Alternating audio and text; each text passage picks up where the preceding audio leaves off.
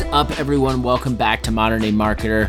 I'm your host, Brett McGrath. We are going to jump into this week talking about data and how to use data from your product to make really kick-ass content. We are just dipping our toes in that, so I wanted to bring Jonathan on. He's got a lot of passion around this. We're going to talk about things that we are looking forward to doing with our data and our platform going into Q4. I can't even believe we're almost there. It's been a whole year. What a year. If you like what we're doing over here, follow, subscribe, hit all the buttons. Most importantly, tell a damn friend you're enjoying Modern Day Marketer. Without further ado, let's kick it to the conversation. What is up, everybody? Welcome back to the show.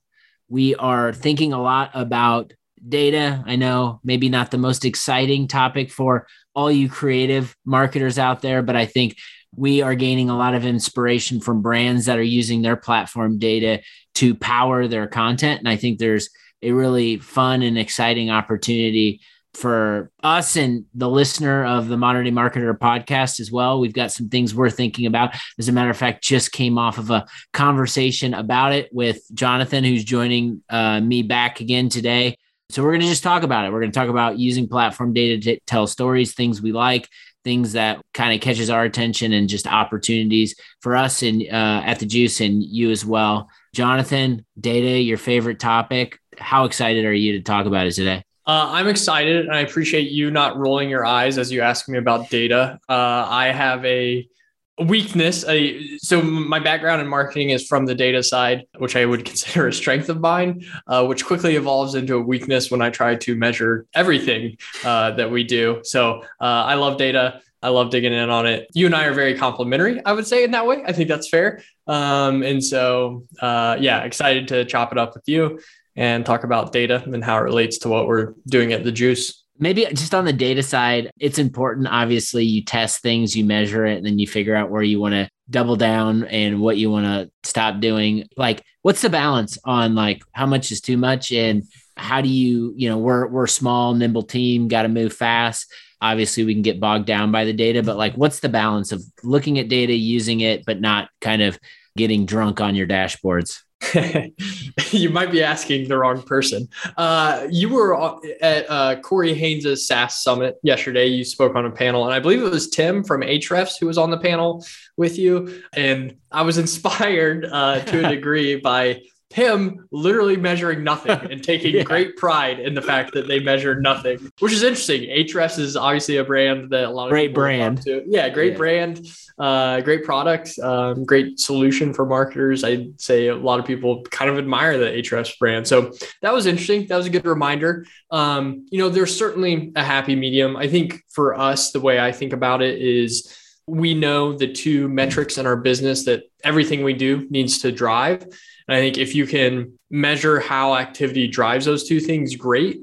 If you have people who have strong intuition and great gut instincts and letting them run with something that might not be as measurable as others, there's just an amount of trust that you have to know that ultimately it'll drive what we need it to drive. But I think just communicating across the team as often and as consistently as possible on those two metrics is the best way to align everybody, regardless of whether or not something can be put on a dashboard or not. So when I think about data, I mostly think about just like marketing ops. I think about like the dashboards, the spreadsheets, and then like informing the teams on budget allocation.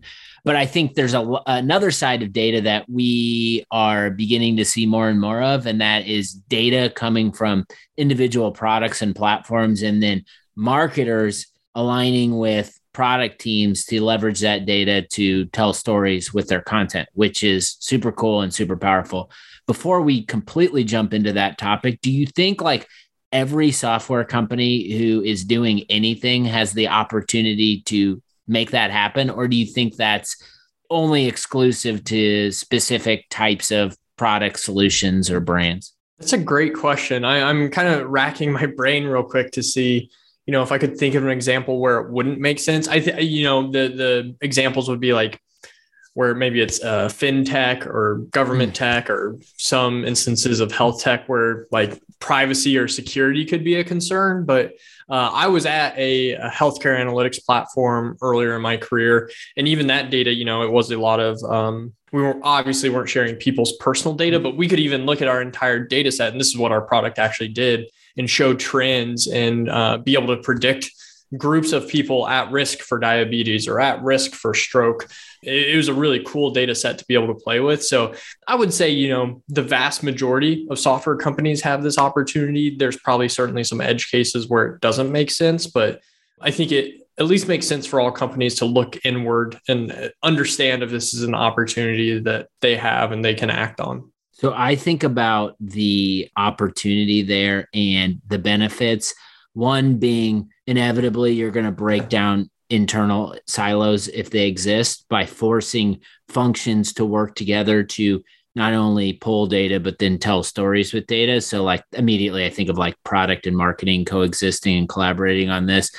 And then the other big thing I think about is just differentiation and the uniqueness of that. And like literally no one else can do that except for your product and your company.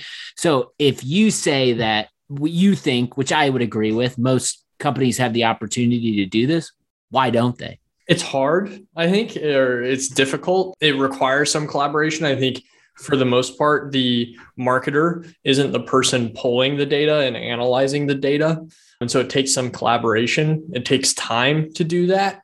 And honestly, like, it's just difficult, right? Like sometimes you get, maybe data in your organization is just a spreadsheet, right? And you have to go in and understand and parse the trends, or you need to rely on somebody else to do that. And that takes time. Like it's much easier to write, 3 reasons why I believe what I believe and you should too. That's, I think, a path of less resistance than using data. That said, I would argue the trade-off in return you might get from a really high quality data-driven piece of content is probably worth the trade-off. So I think it's safe to say any marketer who's driving this internally at your brands and creating content with your data will classify you as a modern day marketer because that's what you should be doing. It's hard, but it makes a difference. Why don't we talk about maybe some brands that you admire who use their platform data to power their content design and strategy? Who comes out? Who's top of mind for you? Yeah, I think one, we already mentioned on this podcast, but Ahrefs does a great job of sharing their data, and they've even built a product now around loosely like their data and how they actually monetize that for advertisers, which is really interesting.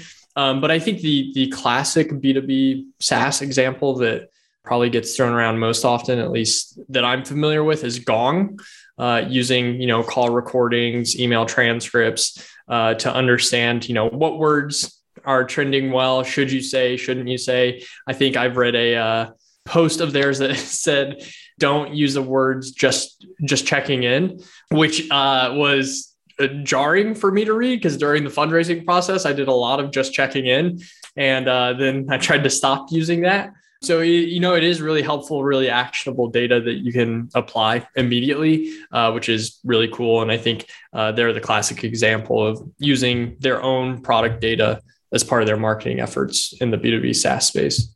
Okay. So you just called out an example and then you reacted to it from the perspective of being the content consumer, and how immediately when you read that, you could call back to moments in time where you've been doing that specifically, and then they use data to support it, and it makes you change your behavior. I would imagine because you knew you're guilty of that tactic that doesn't work, you're going to stop doing it from now on.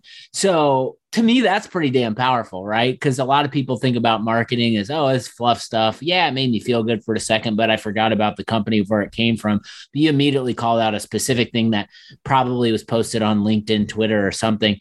So like that seems powerful to me. Like when brands are doing this right, like what do you think it can do for the audience member? You mentioned changing your behavior. Is there anything else? I mean, I think it certainly builds affinity, right? Like I've received essentially free consulting from them for that, as I think about, okay, what else is out there that I should be doing that I'm not doing? And then, certainly as our sales team is thinking about, messaging and scripts and cadences email threads or email automation, like what should they be saying and not saying? It's like, well, all of a sudden it's like, man, it creates this appetite for wanting to know more and learn more. That is obviously good for Gong, for us to potentially become customers down the road. SalesLoft also does a really good job of this, kind of same type of insights, leading to the same thing. But I think it builds a lot of affinity because it's free value, and then certainly builds some demand into the future. So we were just talking about, before we hit record, our platform data and the opportunity to use it to create content. And I think you and I got on kind of a roll, like stuff was connecting and we're like, man, this sounds really good. Let's start bringing in other teammates to talk about it. And it sounds really good, but we all know it's going to be challenging. It's not going to be easy. It probably won't happen over time, but I think the benefits make the endeavor worthwhile. So we have like public facing data. We talk about intent signals. We launch intent signals, but there's so many data opportunities with behaviors, things that are happening on the platform on a regular basis. Like, how do you think about just everything that's going on with the Juice platform and just like opportunity we have to use that in a way, maybe not identical, but similar to the Gongs of the world? Yeah, I believe you committed right before this podcast to delivering the annual report in December. And so everybody can look for that. December 1st, I think you said. No, I'm just kidding. Sometime in December, we'll be hopefully releasing some data, more information to come on that soon. But yeah, so how Brett's having a stress attack. Don't overcommit to data reports for the first time in less than 2 months with your CEO, because he won't forget it and he'll hold you to it. He will podcast to the world about it. Yeah. So how I think about data at the Juice, you and I have talked a lot about, I think we faced a cold start problem, right? We had to gather data to be able to aggregate it and analyze it. I think to this point, we've done some cool things, showing our members what's popular with people like them, data-driven content. And that's actually been our most popular section in our platform. So I think that already shows that people are interested in things that are data-driven. And in that regard, it's with people like them. I think we've also done things like shown the top 5 pieces of content for sales and marketing professionals. Every week we update the top 5. And that's been really popular for us. So I think like for us, it's just continuing to push down that path, but we should be able to and can do a lot of the same things like a Gong or like an Ahrefs. We can show what are the most popular search terms, over some period of time. Like I would bet if we looked into our search terms right now, you're probably going to see a spike in annual planning, budgeting, templates, those sorts of things. I bet if you would have looked, maybe when the economy was better, people looking for advertising content, how to best spend advertising dollars. So we'll be able to pull out a lot of that. And then I think at that persona level, it'll be really cool too. What is a product marketer at a company whose size is 200 employees to 500 employees? What are they searching for? What are they engaging with? What format are they engaging with most often? What are they not engaging with? And we can put that in the hands of the customers of our platform and help them formulate their content strategy into the future. I love it. I think so much of what I see online from a hot take perspective on our favorite lovable channels like Twitter and LinkedIn are always takes about this is what you need to or should do with content, and here's why.